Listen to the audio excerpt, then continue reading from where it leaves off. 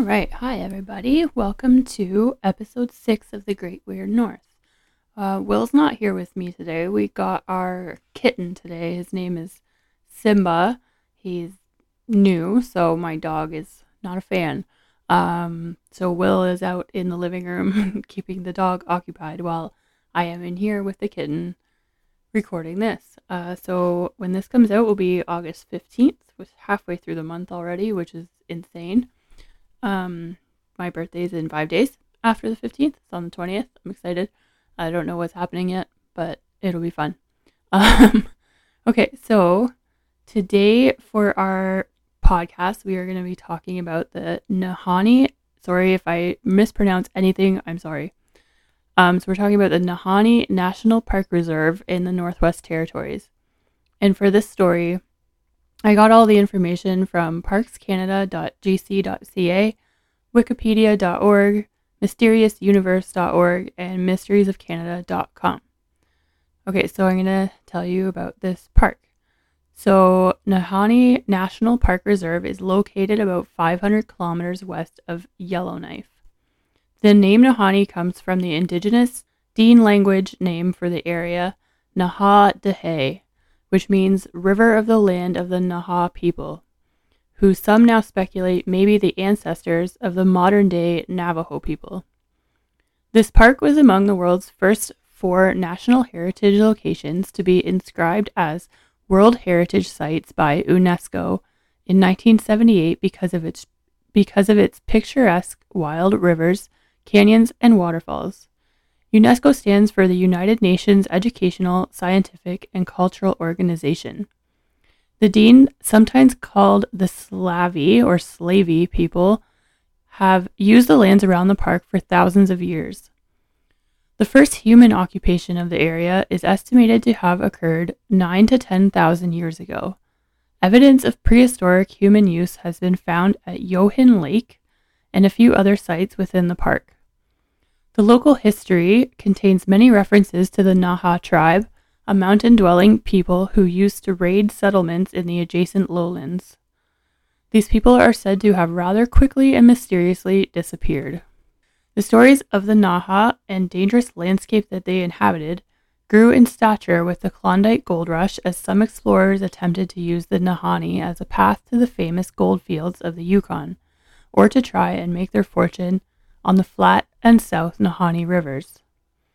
Although no significant gold was found, legends of haunted valleys and lost gold emerged after the headless corpses of Métis prospectors Willie and Frank McLeod were found around 1908. The Lost McLeod Mine, a legendary lost mine somewhere in the park, is supposed to have been where the two brothers found their gold. In the years that followed, mysterious deaths of other prospectors added to the legends. The names of park features such as Deadman Valley, Headless Creek, Headless Range, and the Funeral Range bear testimony to these stories and legends. In later years, this is one of the names I'm probably going to screw up. Albert Faille, it's Faille, was a prospector in the area and met writer Raymond M. Patterson. In 1946, Calgary geologist and mining expert Frank M. W. Henderson returned from the valley reporting his partner, Jack Patterson, had disappeared. So Henderson and Patterson had agreed to meet at a point near Virginia Falls. The first to arrive would leave a message on a large tree, which both knew from previous trips. Henderson arrived first and left his message before traveling into the valley. He returned several weeks later, only to find there was still no message left by Patterson.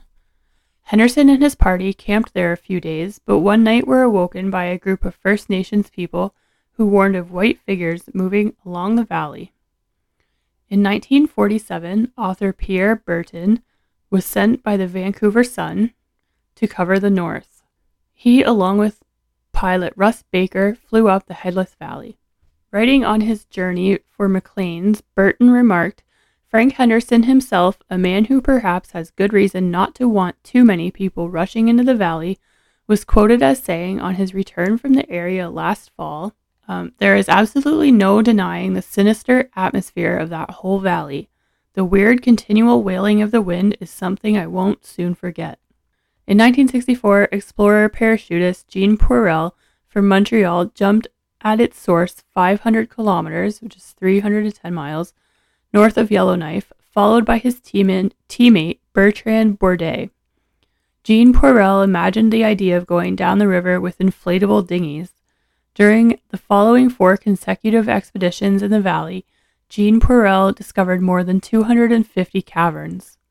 The most important contained 116 doll sheep's skeletons that were dated to be 2,500 years old. Jean Poirel named it Valerie Cavern after his daughter. Why would you name a cavern full of sheep skeletons after your kid? Yeah, okay.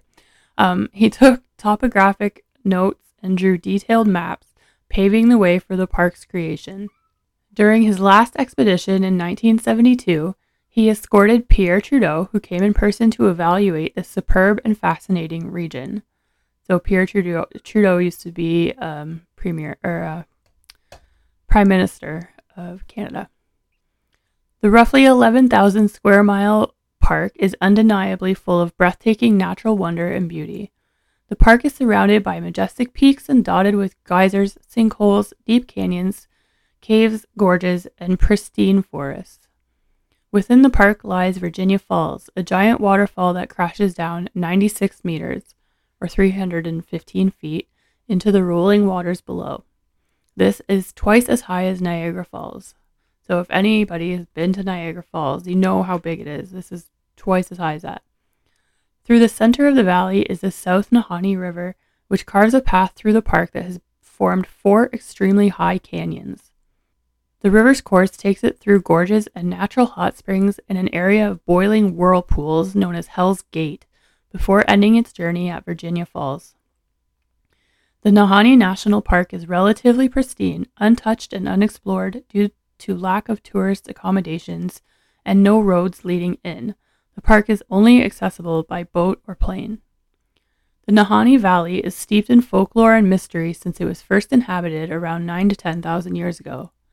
Many tribes were afraid to settle within the region as they believed it to be an evil, haunted place, inhabited by various spirits, specters, and devils. I don't think I would want to go there either back then if I knew that. Kind of want to go there now, but so those who did come here, such as the native Dean people, told of mysterious creatures lurking in the vast forests and were plagued by enigmatic, aggressive, and violent Naha tribe of the mountains. The tribe was said to consist of fierce warriors who wore masks and armor adorned with frightening imagery and were known to brutally decapitate their victims.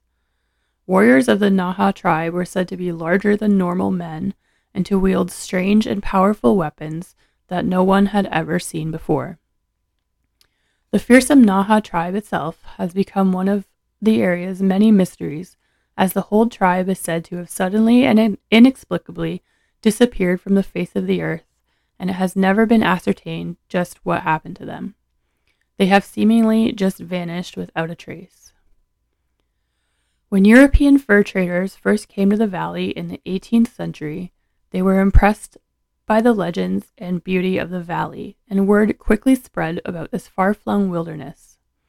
As more European settlers found their way to the valley, it was soon seen to be a potential path to riches, as many explorers believed it to possess vast reserves of untapped gold. Subsequently, the region saw an influx of miners looking to either find gold in the South Nahanni River Basin or attempting to pass through on the way to the gold fields of the Yukon during the Klondike Gold Rush.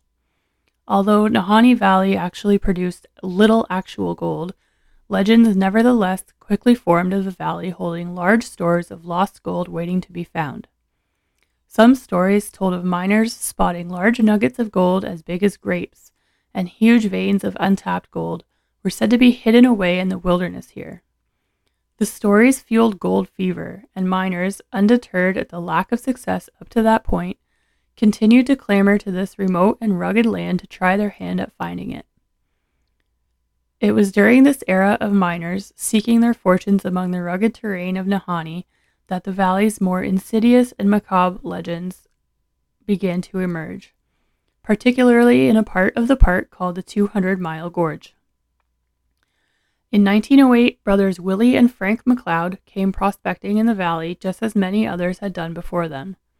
The two packed up their gear, headed out into the wilderness, and never returned.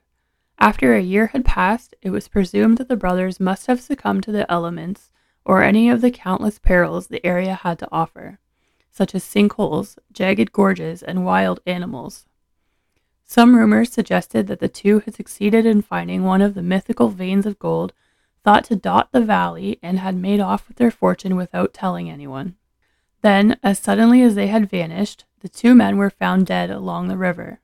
Their bodies had been decapitated, and the heads were now nowhere to be found.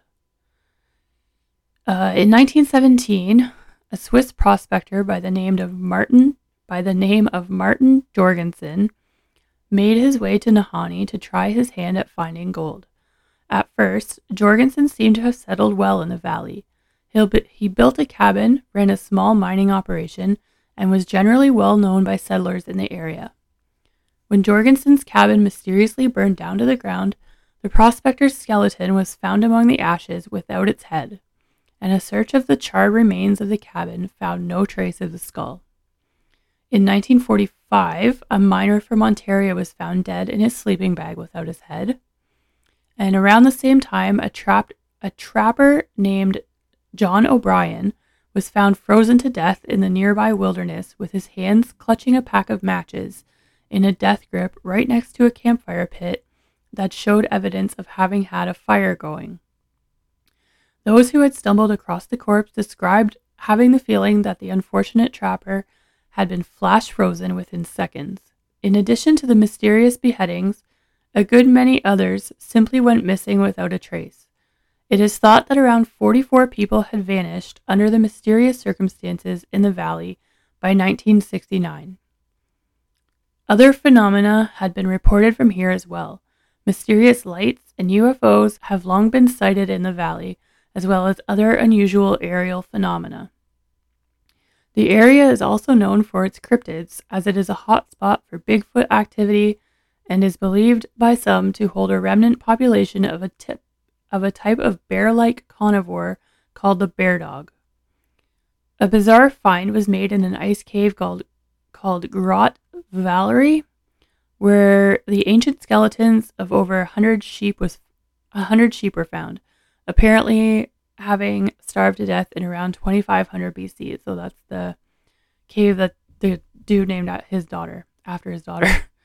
The grim find has earned the cave the nickname the Gallery of Lost Sheep. To this day, it is not known who or what is responsible for the beheadings and disappearances in Nahanni Valley, but their legacy certainly remains in the menacing place names throughout the valley, such as the ones I mentioned before: Dead Men Valley, Headless Creek, Headless Range, and the Funeral Range. There are many theories about what could be behind the killings and disappearances. Some say that the valley is cursed, just as the native people of the region had always believed, and that some evil supernatural force is to be blamed. Others think that the deaths were the result of the ghosts of the mountain Naha warriors, risen from the dead to drive away the white man.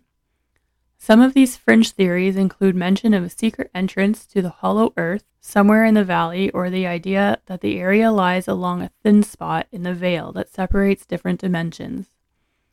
More rational theories point to the attacks being carried out by hostile native tribes or rivalries between miners scrambling to find the mystical stores of unfound gold.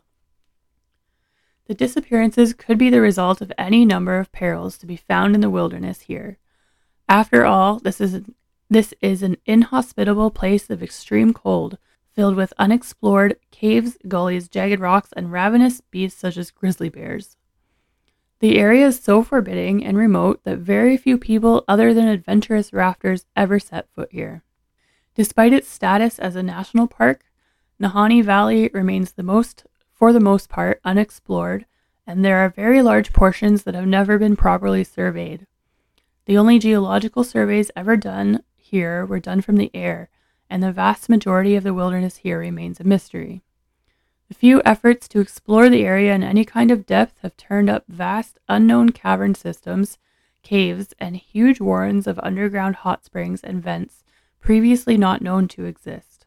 Some believe that an entire lost world full of new species lives here. So, that is the story of the Nahanni National Park Reserve in Northwest Territories, Canada.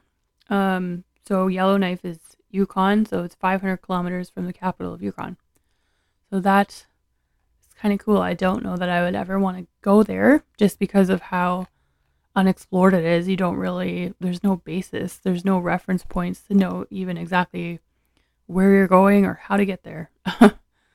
Okay, so that is the story of that. I learned something researching this, so I hope everyone else learns a little something also. So, as usual, we have some fun facts. So, fun fact number 1, the drinking age in Canada is 19, except for in Quebec, Alberta, and Manitoba, where it is 18. And the States obviously is 21 still there. I believe all of the states is 21, which is like you can vote at 18, you might as well be allowed to drink. So fun fact number 2, Canada's money is vision impaired friendly. Canadian banknotes have Braille on them for the blind.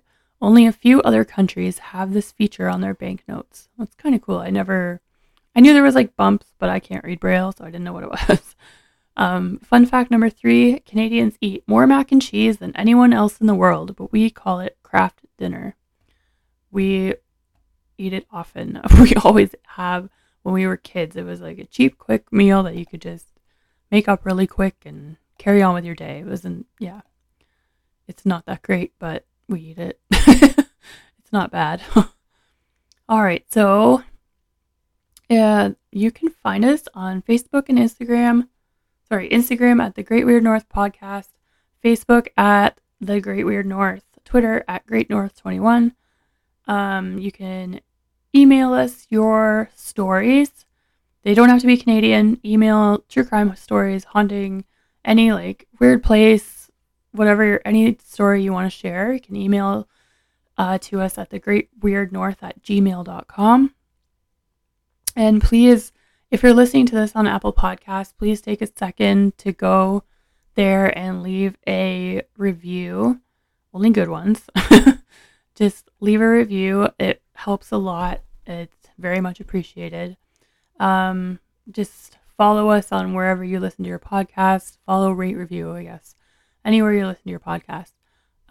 You can also go to buymeacoffee.com/greatweirdnorth and you could buy us a coffee. There are membership tiers you can choose from now.